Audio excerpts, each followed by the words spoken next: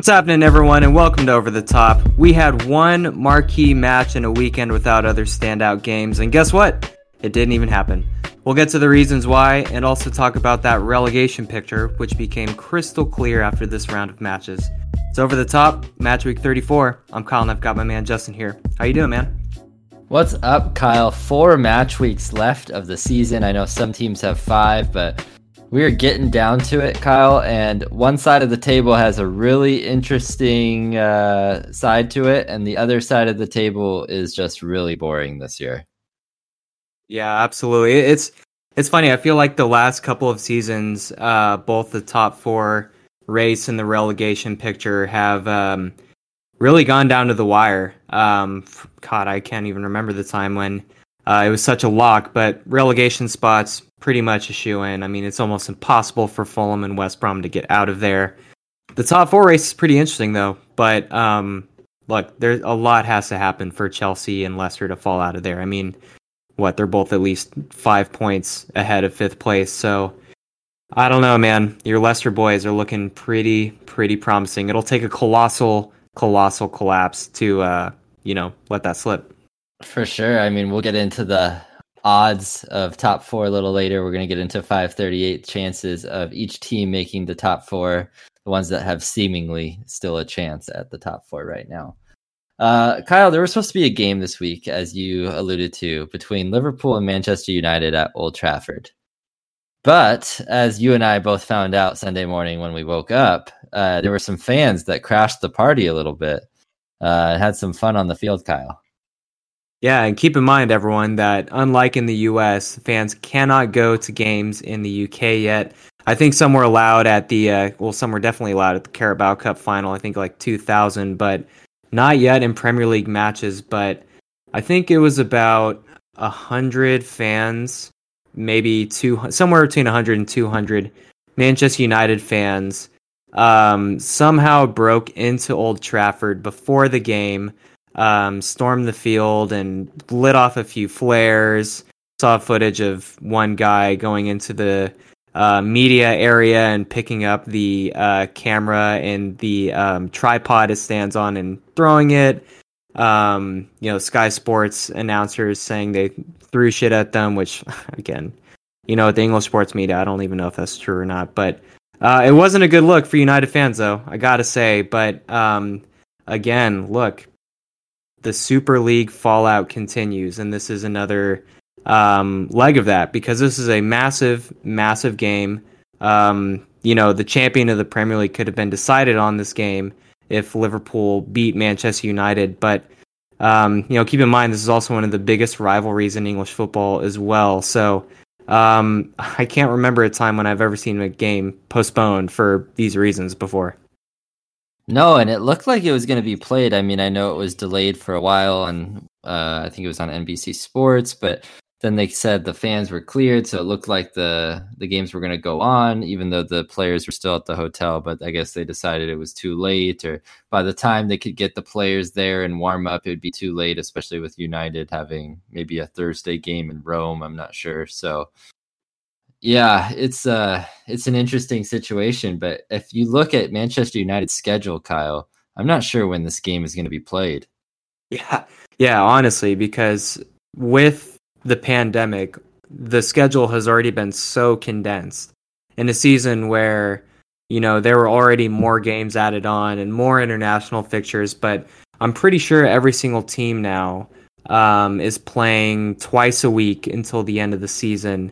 You went over some of the fixtures United has and Liverpool have before the end of the season, and yeah, I'm literally not sure where they'll even be able to fit this in. But I'm also very surprised that they postponed the game in the first place. The official reason that the Premier League gave is because they could no longer ensure the safety of the players and the staff and the people who work at Old Trafford. So very, very, very, very interesting. Of course, there were also hundreds more fans outside of the stadium too. But, back to that fixture pileup. My God, man. I mean, what, are they going to have to play a game on a Sunday and then on a Tuesday? I mean, it's looking like that'll have to be the only way I see it moved is if the Liverpool West Brom game, which is scheduled for Sunday the 16th, is moved to midweek, like May 12th. Could also just be straight up canceled because no one wants to see West Brom play anyway. Ha! Well, that would be my preference, but the second one I'd love that. would be moving that game to midweek, and then United Liverpool could play that weekend. But again, that's a lot of fixture congestion for both United and Liverpool, who would be playing midweek, midweek, week. Yeah, weekend, I should say. So Crazy. United also have the Europa League going on. I mean, they're up 6-2 on aggregate against Roma, so they're almost certainly, barring a miracle, are going to be in that final too. So, yeah, very, very interesting. But look, more Super League fallout. Pretty much the fans of every single club that announced their participation in this breakaway league, which is really kind of like treason on UEFA and the Premier League and everything like that. All fans from all these clubs have protested so far. More are coming. I know, my club Tottenham has a big one planned for, I think, May 15th when their next home match is. But this one's really interesting, Manchester United, because on the surface, the teams that have been protesting their ownership the most have been clubs like Arsenal and Tottenham. We saw a big Chelsea protest that day, but after, the Super League was canceled, Chelsea fans sort of like peeled back a little bit because I feel like most fans like Roman Abramovich, their owner. The Manchester United situation is totally different than Arsenal and Tottenham, though, whereas, these clubs from North London, like Tottenham and Arsenal, have been criminally underfunded by their ownership, despite them being worth, being in the top 10 most valuable clubs in the world. Manchester United, though, have the second largest net spend since the Glazers took charge in 2005. Yes, they're not winning trophies as often, but they have won multiple Premier Leagues under Sir Alex Ferguson. They've broke the transfer record on multiple occasions with players like Paul Pogba. They dropped a slick 80 million on Harry Slabhead Maguire too. So it's funny, on my group chat, the United fan was saying he didn't really have much of an opinion on the Glazers, and I gave him a bunch of shit for it. But after thinking about it, I feel like I had to do some research because it is kind of puzzling. Because since 2005, I mean, you and I have seen them win multiple trophies. So absolutely, it's kind of odd, isn't it? Very, very odd. I'm curious what's going to happen. I mean, the Glazers, I can't imagine them selling unless for an enormous price. I mean, United, the third most valuable football club behind Real Madrid and Barcelona? Publicly traded also on the stock market, pretty uncommon also. So it's interesting. And keep in mind, the Glazers also own the Tampa Bay Buccaneers. So a lot of these American owners own some kind of American sports team. By the way, they just won the Super Bowl. Yeah. Tom Brady, by the way. Liverpool's owners own the Boston Red Sox. I think the Kroenkes own, is it the Rams? The Los Angeles Rams, yes. Yep. I know Fulham's owner owns the Jaguars. There are all these interesting links going on. But yeah, so I honestly had to do some research into why there's such a long simmering beef with Manchester United fans, because this is not brand new just with the Super League. This has been going on for years and years and years. And it all started in 2005 and 6. And I'll try to go quick at this history lesson here. Apparently, it all stems from how the Glazers purchased the club in the first place. They bought the club using a bunch of loans and piled on debt to a club that never really had debt before over the years. And that mounting debt has coincided with a downturn in success over the last decade. Although as a Tottenham fan, I'm kind of like, come on, y'all have definitely won trophies since then, Europa League, Premier Leagues, FA Cups, stuff like that. But this is from Sports Illustrated. I'm going to read this out real quick. The takeover of United in 2005 began with protests outside of Old Trafford that featured burning effigies of the incoming ownership. Fans were angered that a club without debt was loaded with liabilities that reached a high of £717 million, which is 1.1 billion US dollars at the time, during the 08-09 season.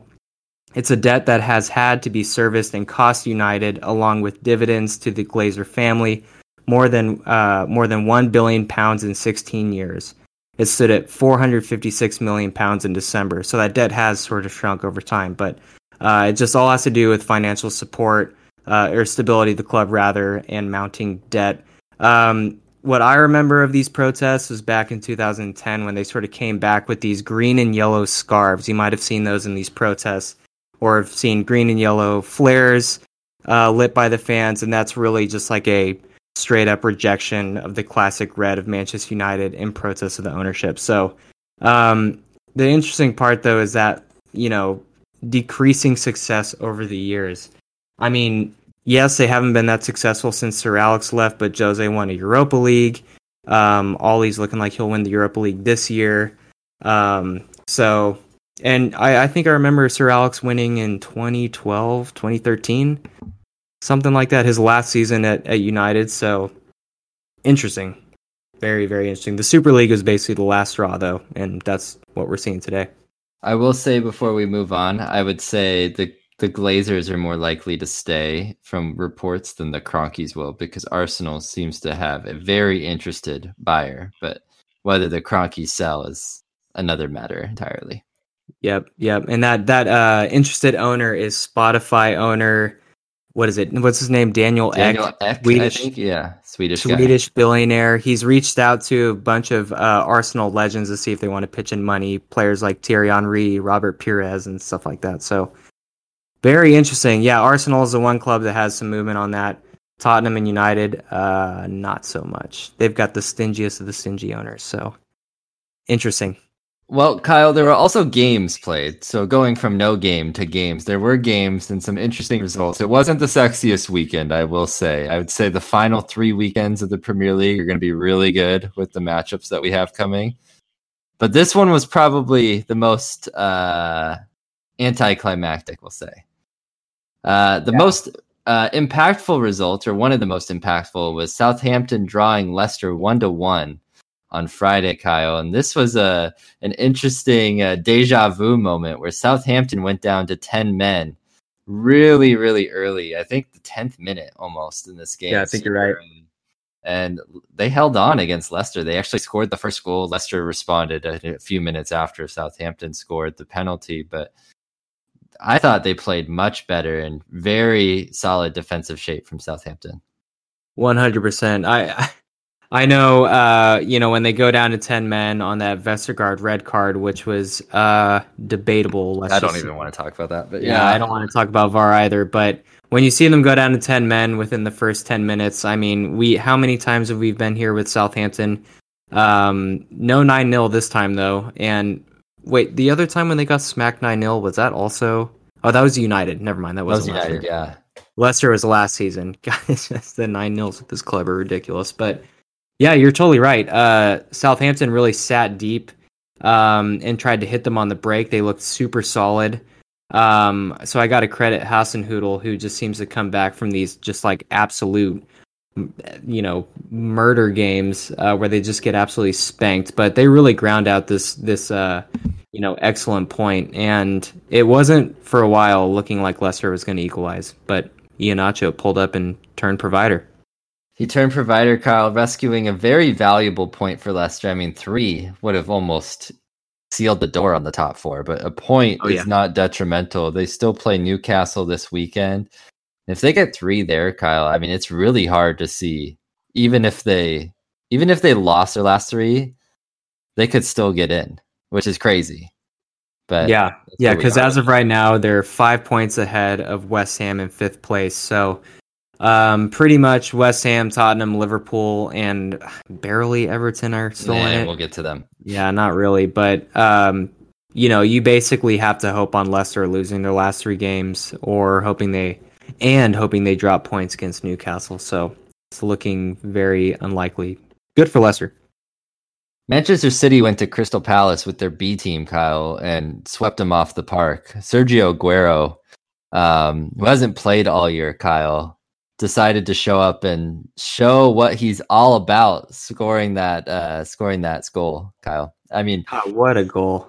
What to make of Aguero? He's going to be available for a free transfer this summer. Obviously, he's getting up there, and his prime is past him, but he's still a good player.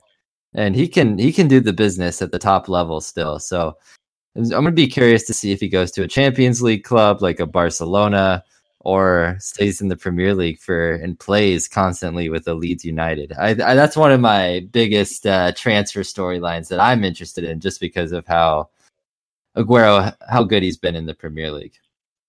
100%. I mean, straight up Premier League legend. I mean, I don't think that can be debated whatsoever.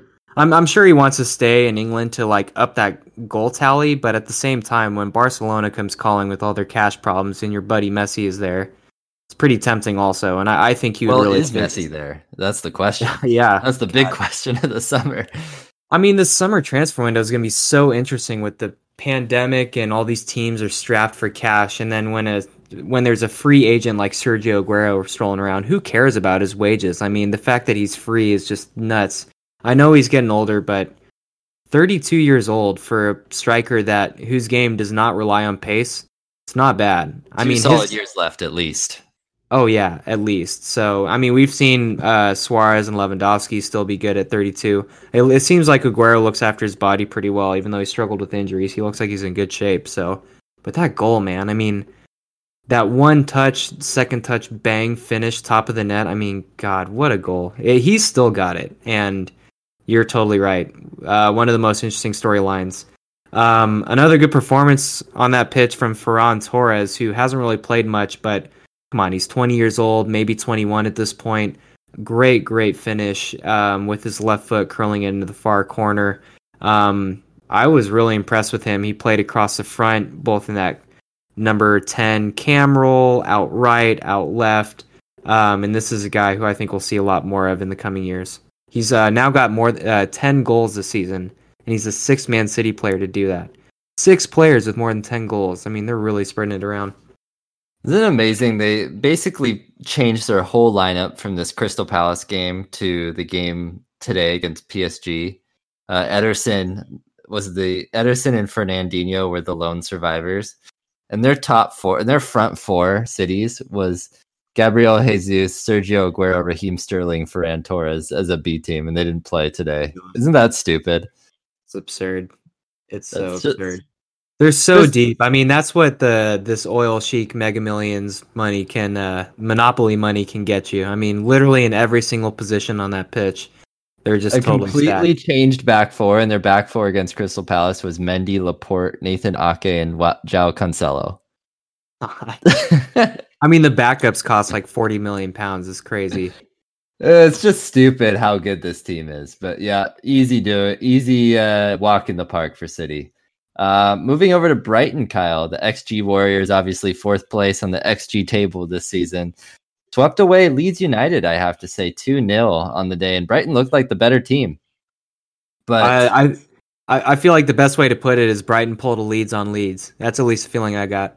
Yeah, I mean, their pressing and their movement was fantastic, and capped off by the second goal of the evening for Brighton, which was from Danny Welbeck. A little touch. Oh, you have to look this goal up if you haven't seen it. Probably the goal of the weekend.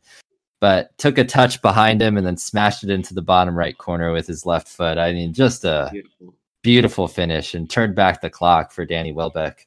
Beautiful. It was like a ball was dropping from the air, and as it dropped and hit the ground, he decided to pull a Cruyff turn with his first touch. I mean, inside the box. I mean, God, he didn't even have to take a second touch before shooting. It was just perfectly placed. And I mean, look, Brighton really struggles for goals, but my God, for me, Aguero's goal was great, but for me, that was the goal of the weekend. We'll have to put that up on the Instagram or something for the fans out there, because my God. Yeah, I mean, it was saucy for sure. Leeds United, kind of disappointing, but again, we've said this about Leeds all year, and we'll say it again. So hot and cold, it's just so unpredictable. But this Brighton win almost seals the nail in the coffin or pretty much does, for the relegation race. Fulham, 4 games left. I believe they are, what are they? I think 9 points behind Newcastle in 17th, both on 34 points. So it's all done. Yeah. Yep. Absolutely. Speaking of Fulham, by the way, they And their sort of last effort to stay up had to play Thomas Tuchel's Chelsea, which is no easy task in that West London derby. Chelsea, it was pretty easy for them, 2-0, and with that, more or less, bye-bye Fulham. Yeah, as you said, 9 points behind Newcastle. They could be relegated next weekend, I think. I think mathematically they could still be in it if they lose and Newcastle and Brighton win, but the goal differential, it just... No, so Actually, if both no. teams lose, they are still in it, or both teams win. But yeah, the goal difference, it's looking really bad. It's almost impossible, honestly. Which is a shame in a way because Fulham, I thought, looked decent in this game, but again, blunt in attack. They're not so solid at the back. I don't really know why they don't play the human sausage up top and Mitrovic. I feel like he's their only source of goals, but he did score goals. But goals on the other side, Kyle, a player that we were shocked in the beginning wasn't doing well, although I feel like we pinpointed the reason why on this podcast. But ever since Tuchel has taken over and Kai Havertz has moved back into that false nine, that central role, I think he's been pretty good, Kyle. Oh, yeah. And I think that he could do some really, really good things for Chelsea next year. And pair that with Timo Werner, which I doubt they're selling, even though he's been disappointing this season.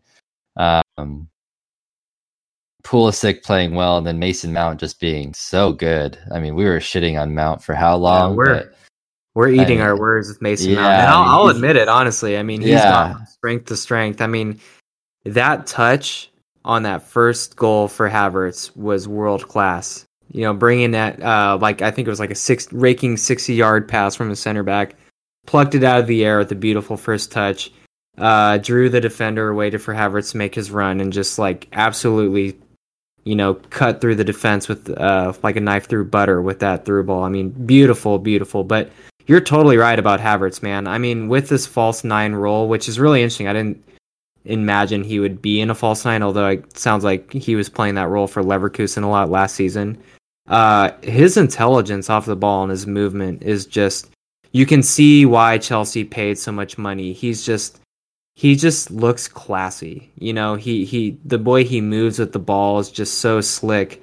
And I think he's got a huge, huge future ahead of him, 100%. And I expect that to come next year. It was always going to take a while because he's 20 years old now? Yeah, maybe 21. Maybe 21, but he's still really young. A lot of years ahead of him.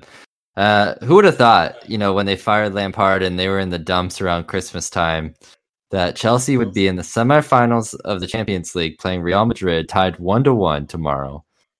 They're in the FA Cup final against Leicester, and they're favorites to finish top 4 in the top 4 race. How about that? Not bad. Tuchel, I know as a Dortmund guy and Tuchel being former Dortmund boss, you were not so sure about him. I wasn't sure that he would do this well, but man, he's doing a hell of a job. You got to give him credit. Yeah, exceeding all expectations. One player that's seemingly on the outs for Chelsea you have to say is Tammy Abraham. I mean, just not getting a look at all. No, but neither is Giroud. No, sad day. Going to another blue team, Everton, and they're feeling the blues after losing 2-1 against Villa. But Kyle, I mean, what is there to say besides Everton gonna Everton at the end of the day? I mean, they put themselves in a position just to disappoint once again. It's I think I've told you this offline, but they're just like a more Spurs version of Spurs. Yeah, they're like a Spurs without the expectation. I mean, yes, even Spurs have more expectations than Everton. I mean, they're literally the definition of a perennial mid-table club, or at least it's been like that ever since you and I checked in the Premier League 15 years ago. I know they finished fourth 2003 or 2004 or something like that. Before fourth was a guaranteed Champions League place, but yes. Yeah, 100%. But you're so right. Everton gonna Everton. I watched this team pretty much this entire second half of the season, and I just think they're so meh. And it reminds me that this team actually doesn't have as much quality as we all thought they did in the beginning of the season. Sure, they've got some good players there. James was an exciting signing, and Doucouré and Allan were good. But this game just, I don't know, I felt like it kind of lacked quality besides the goal that ended up winning this match, which is from Anwar El Ghazi. A great finish for the far post, curling it in, and that pretty much nicked this even game. To me, probably the most interesting thing about this game was the striker matchup. Dominic Calvert-Lewin and Ollie Watkins. And it basically just had me thinking, who will England take out of these two strikers, or will they take both? I don't know. What's your take on it? Kyle, I mean, we have to remember through about 10 games of the season, Calvert-Lewin had 10 goals. If we rewind the clock and we remember what happened. Yep. Everton have had 23 games since, and Calvert-Lewin scored 5. So, I mean, you can't say that man is in great form. I mean, he's had a really nice season. I'm not going to take anything away. They've had a really... And Everton, I mean, I know they've been mad, but it's been a really good season for Everton. But Ollie Watkins, Kyle, I mean, there's just an element to him and how consistent he's been all season and what he's done for an Aston Villa team that was picked to finish in the relegation spots. And now they're up in top half of the table. I think that speaks volumes to me. And I think that's a really, I mean, I don't know. I mean, they might both go at the end of the day behind Harry Kane. I was going to say, so what? Southgate will probably take 3 strikers. To me, a whole lot of this depends on whether or not Danny Ings is fit, because he's their second best. For me, Ings is England's second best striker, but I don't know that he's going to be, Kyle. Yeah, unfortunately, he's always hurt. I mean, literally always. I actually don't really know how serious his injury was last week, but yeah, you're right. I think they probably will take both with that in mind. But if I had to pick between the two, as a player, I like Watkins more. I think he has a lot more to his game, but simply from the profile of the strikers, I would probably take Calvert-Lewin just to give you something totally pieces. Yeah, exactly. No, seriously though, like just for something totally different, put him up there to crack some skulls, because man, he's like Alan Shearer in the air. Okay, that's like kind of overblowing it, but he is great in the air. I mean, let's not get it twisted. The other Barcode FC, but just so much better, but also boring. Newcastle. This was just pathetic. I mean, Newcastle are just a very pathetic club, going out and looking lifeless against a mediocre Arsenal team, but they lost 2-0. Couldn't have been easier for Arsenal. Good to see Aubameyang on the score sheet with a nice finish, and then Kyle, probably our player of the game was Martinelli, who was fantastic on the out wide for Arsenal. Yeah, 100%. I mean, it's his first start in a while, it seems, and he just absolutely tore up Newcastle's right side of that defense as he was on Arsenal's left wing in this sort of like wide attacking role, but he really kind of like hugged the touch line, but he was just absolutely tearing it up. He grabbed an assist for Aubameyang's goal, I think it was. He just absolutely tortured them, and he's a really young player, and I'm hoping that he goes from strength to strength, because he's just electric and really fun to watch. Speaking of electric and really fun to watch, this hasn't happened in a while, but Gareth Bale, first hat tricks in the EPL since 2012 in Spurs 4-0 win against Sheffield. But guys, let's keep in mind it's Sheffield United and they are awful. They're butt cheeks, Kyle. I mean, I don't want to take anything from Gareth Bale. I've been saying he should start all season, unlike some podcast hosts, but it's neither here nor there. Don't put words in my mouth, man. Don't put words in my mouth. Just listen to old episodes, folks. You'll hear it. But no, I mean, Sheffield United is terrible. Just an awful, terrible team. And who would have seen it coming? Like, yes, they probably weren't going to replicate the success they had last season, but the drop off is just astounding from this team. Yeah. Just can't defend, can't score. Speaking of can't score, they're on 18 goals, and the lowest I think is 20, right? So they could break ever the all-time low of goal scoring, which is just not where you want to be. Yeah, and that was from that awful Derby County team in like 2008, which, believe it or not, was the worst Premier League team ever. Like, statistically, even worse than that Huddersfield team a couple Huddersfield were awful. Even worse than this Sheffield team. So Spurs fans, don't get too carried away because this team was hot garbage. But got to give Bale credit. All 3 of his goals were excellently taken. Could have been a lot more. Sheffield probably should have had a red card too, or almost definitely should have, because Lo Celso got his face straight up stamped on. But I'm not here to talk about VAR, but I've got an interesting Bale stat for you. But first, I got to defend myself. What I said earlier is I understand why he wasn't playing these big games in Jose's system, but that wasn't saying that he shouldn't be playing. Jose's a dumbass because Gareth Bale has actually the best goals to minutes ratio in the league. And pretty much the only big game he has started all season was that Arsenal game, which he was awful and was hooked after 55 minutes. But I feel like anyone with half a brain would realize that you've got to start Bale. And it was always going to be a project getting him fit. It was always going to take a couple months. Took a little longer than expected, but dude, he has more goals than Sadio Mane this year. It's not crazy? bad. It's not bad. You got to play him. I mean, Spurs have no defense. Ryan Mason's just got to fucking go for it and play attacking football. So yeah, that was exciting. A lot of goals. Not so exciting game. West Brom won. Wolverhampton Wanderers won. I mean, God, talk about a snoozer. West Brom really needed to win in this game, but they just didn't pull up the goods, and they can, thank God, be relegated next weekend. Oh, it'll happen, and we'll pop open a bottle of champagne. We'll do a little toast and celebrate their departure from the Premier League. We will literally celebrate. That's no, there's no joke. We will get the champagne for next episode. Burnley lost to West Ham 2-1 at home, giving West Ham a nice bounce back game and securing 5th place for them with 4 games to go. The Hammers are still in it, Kyle. They are still in it. They're 3 points behind Chelsea. So with a manageable schedule remaining with Everton, West Brom, Southampton, and who else do they play?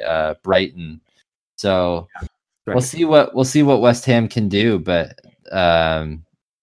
Lingardinho and Mikel Antonio back from injury now. Gonna try their best. I mean, what a way for Antonio to come back from injury too, hitting a double. Could have been even more, but this was actually a really entertaining game. Both teams played on the front foot. There were chances, but West Ham, man, they've actually got quality in that midfield, and I thought Said Benrahma and Pablo Fornals were just totally pulling the strings in that midfield, and they shone and gave Antonio chance after chance. So they're definitely still in it. It's about time we saw quality from Benrahma, who was so good for like Brentford's player of the season last year, even better than Ollie Watkins, like so important for that team. Yeah, 2 best players in the championship last year. It wasn't it Ollie Watkins who won player of the season, I think? I don't remember, but Benrahma was one of them, pulled the strings for Brentford. Yeah. Was so good. And now, Brentford's up in those places with Ivan Toney, who's been probably the player of the season in the championship. We will probably see him in the Premier League next season, even if Brentford do not get promoted. Yes. Yeah, I think that's a safe bet. So that's it for the games this weekend. Just real quickly, we want to go over some data science, who the analysts and the nerds think are going to finish top 4. Take it away. Some odds-on favorites, Kyle. I'm not even going to cover City because it's like 100% chance they finish first with.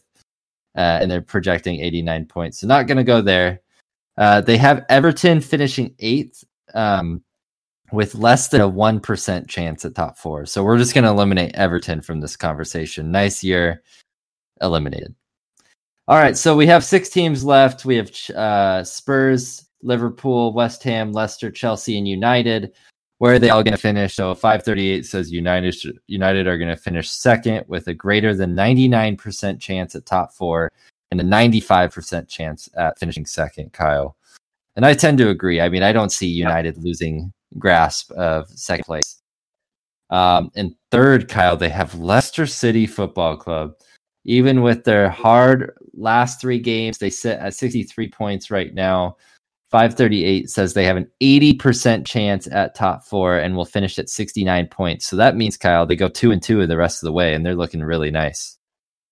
So just win one of those last 3 and take care of business like you should against Newcastle, and they're in comfortably. Bet that feels good for you to say, huh? I mean, honestly, I'm a bandwagon Leicester fan, but at the end of the day, I mean, I think they deserve it, though. I think they've been one of the best 4 teams in the league this season.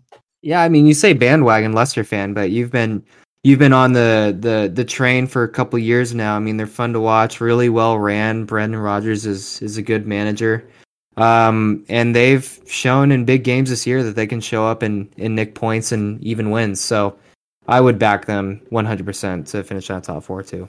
80% chance seems on point. Chelsea in fourth, Kyle, and I think the reason Chelsea is in fourth because they have a difficult schedule. So they're only a couple points behind Leicester currently, but they have a pretty brutal schedule with City, Arsenal, Aston Villa, and I forget the fourth, Leicester. And they play Leicester in the FA Cup as well. So a lot of fixture congestion for Chelsea. But they're going to finish fourth according to 538 at 67 points with a 66% chance at top four. So still pretty good odds to make the top four for Chelsea. And then we have Liverpool at 65 points at fifth. But 538 drops it down to 27% chance for top four. So the problem with Liverpool is they do have an easy schedule. But one, they haven't shown they're in form, giving up late goals and not being able to score a lot of goals from Firmino and Mane specifically. But they're only on 55 points right now. And Leicester at 60... Leicester at 63 points and Liverpool at 54. So, I mean, they have a lot of points to make up, and it might be too much ground to make up. So I tend to agree with that, although I think Liverpool are still in it. They have West Ham behind Liverpool at an 18% chance, Kyle, which is almost insulting because West Ham have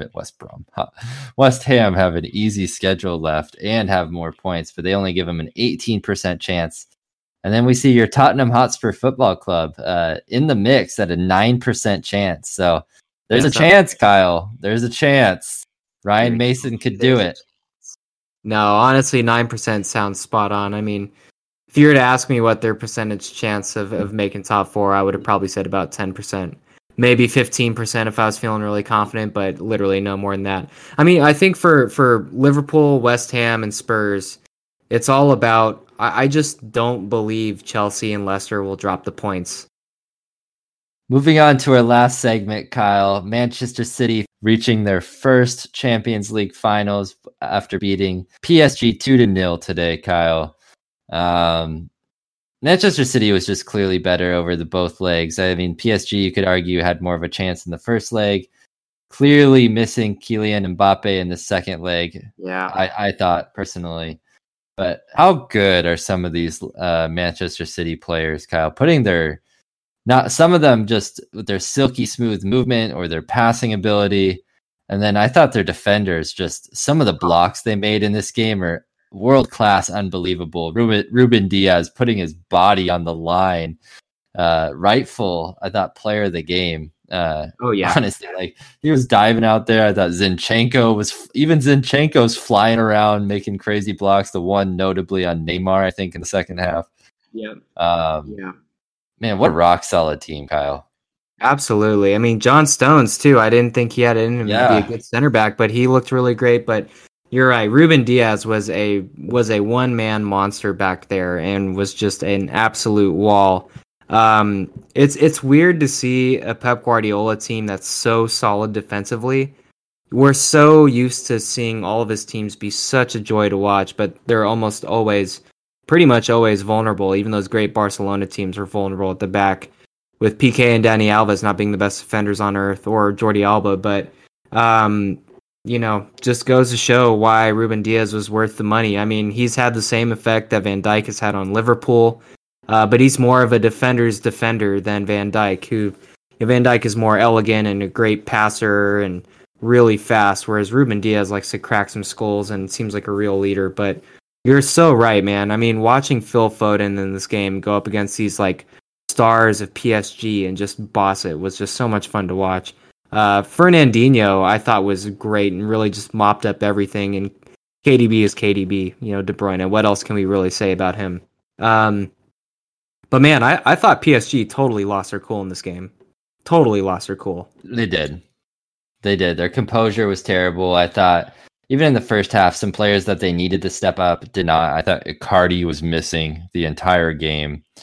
Di Maria was really poor. Maria was pretty poor. I feel like was it just me? I haven't looked at the official stats, but I thought Di Maria gave the ball away a lot. Yeah. Whether it was just dribbling or poor passing, I thought the first leg, I thought he was much better, but this game, just not so much. It seemed over and over and over. And I thought Neymar actually had a good game. And it was like, no matter what Neymar tried to pull out of his hat, going up against the City defense, it would take all four of their front men to really be on the game, and it just didn't really pan out that way. And PSG just totally lost their cool. And part of me thinks that I feel like Neymar sets the tone for this team in terms of attitude, because Neymar was great on the field, but against Lille recently, I think like 2 weeks ago, he was sent off for headbutting someone or getting in a fight or some shit like that. And that's happened on more than one occasion this year where he's gotten a red card for doing something like that. And there were many times in this game where PSG players had tackles or did different things where I was like, that is borderline red card material. And, I'm surprised there wasn't more red cards. But yeah, PSG just totally lost their cool. Totally. It was especially noticeable after the second goal, because even after they left the first one, their task didn't change. They still needed 2 goals, so it wasn't that different. Even though City scored early, doesn't change PSG's task that much. But as soon as Riyad Mahrez scored the second, I think that's when you noticed that shift. The PSG realized they had to score 3 and lost their cool, as you said. City now will face either Real Madrid or Chelsea in the final, and whatever team goes through, you have to say City are probably considerable favorites, but not overwhelming. They have to be. And I think the only reason they wouldn't be overwhelming favorites is the fact that they've never won the Champions League before. And we've seen year after year they have this kind of mental block. But I don't know about you. I saw this game as like breaking through that glass ceiling. I think there's too much quality for there to be a mental block. I think the Real Madrid definitely have players that have experience in the big moment and just have quality players. And then we just saw Chelsea like slow down City a couple of weeks ago in the FA Cup semifinal. So dominated them in the FA Cup. But I think City's attention was turned elsewhere in that game. And I mean, look, it could happen in the final, but this year it just has a different look and feel to it. And City, they deserve it, and I would be willing to bet a few hundred on City because, man, they just look... Not only are they great to watch, but they're super solid this year, and that combination is usually winning combo. All right, real quick, as we're closing out the show, instead of our final thoughts, we'll get 3 quick picks from us. So tomorrow, Chelsea hosting Real Madrid at Stamford Bridge. Who do you got? I'm going to go Madrid 2-1. Oof. I'm going to go 1-1 Chelsea Real Madrid to penalties. And all right. Oh, man, I don't know. Real Madrid. I don't know. I'm not confident, though. I feel like it could go either way. Yeah. I was really impressed how Chelsea played away at Real Madrid.